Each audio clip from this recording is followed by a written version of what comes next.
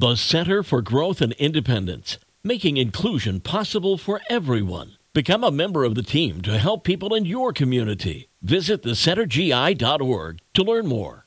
It's the best mix in the morning show on 98.3 The Coast. It's Ginger Martin here. I've got coffee talk for you this morning. It's from Honor Credit Union. Come be part of it. And we are talking dogs on International Golden Retriever Day.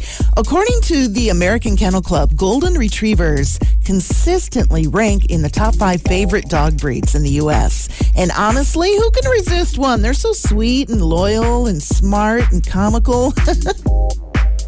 I think at one point they were the top of the list of the most popular dogs. But I do have an updated list from 2022, the most popular dog breeds in the U.S. last year are as follows. The Poodle came in at number 5, any size from miniature to standard.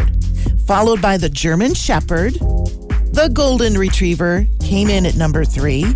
Number 2 is the French Bulldog. Oh, yes, you see lots of those all over. So cute. And the number 1 dog breed in the U.S. last year, the Labrador Retriever. Any color. I know the Silver Lab has become pretty popular over the past few years. Hug your dog today, no matter what kind you have, because the best dog in the world, you know, is yours. Dr. Pepper fans, and I know there are a lot of them because I'm one of them, they're giving us a new flavor. It's called Strawberries and Cream. It's the original formula with just a little swirl of strawberries and cream. And the makers are saying that this flavor was so popular in test markets that they decided to make it a permanent flavor, not just limited edition. The flavor just launched this week, so you might want to test it out at your football party, see what people think.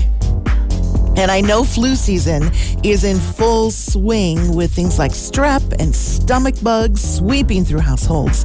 And still lots of people still go to work when they are sick. 75% of adults say they go to work with a cold. Okay, it's a little bit different than the stomach bug, but they go because they don't want to seem like they're unreliable or leave others in the lurch. Others say they go to work with a cold because they have too much to do and they don't trust other people to do their work.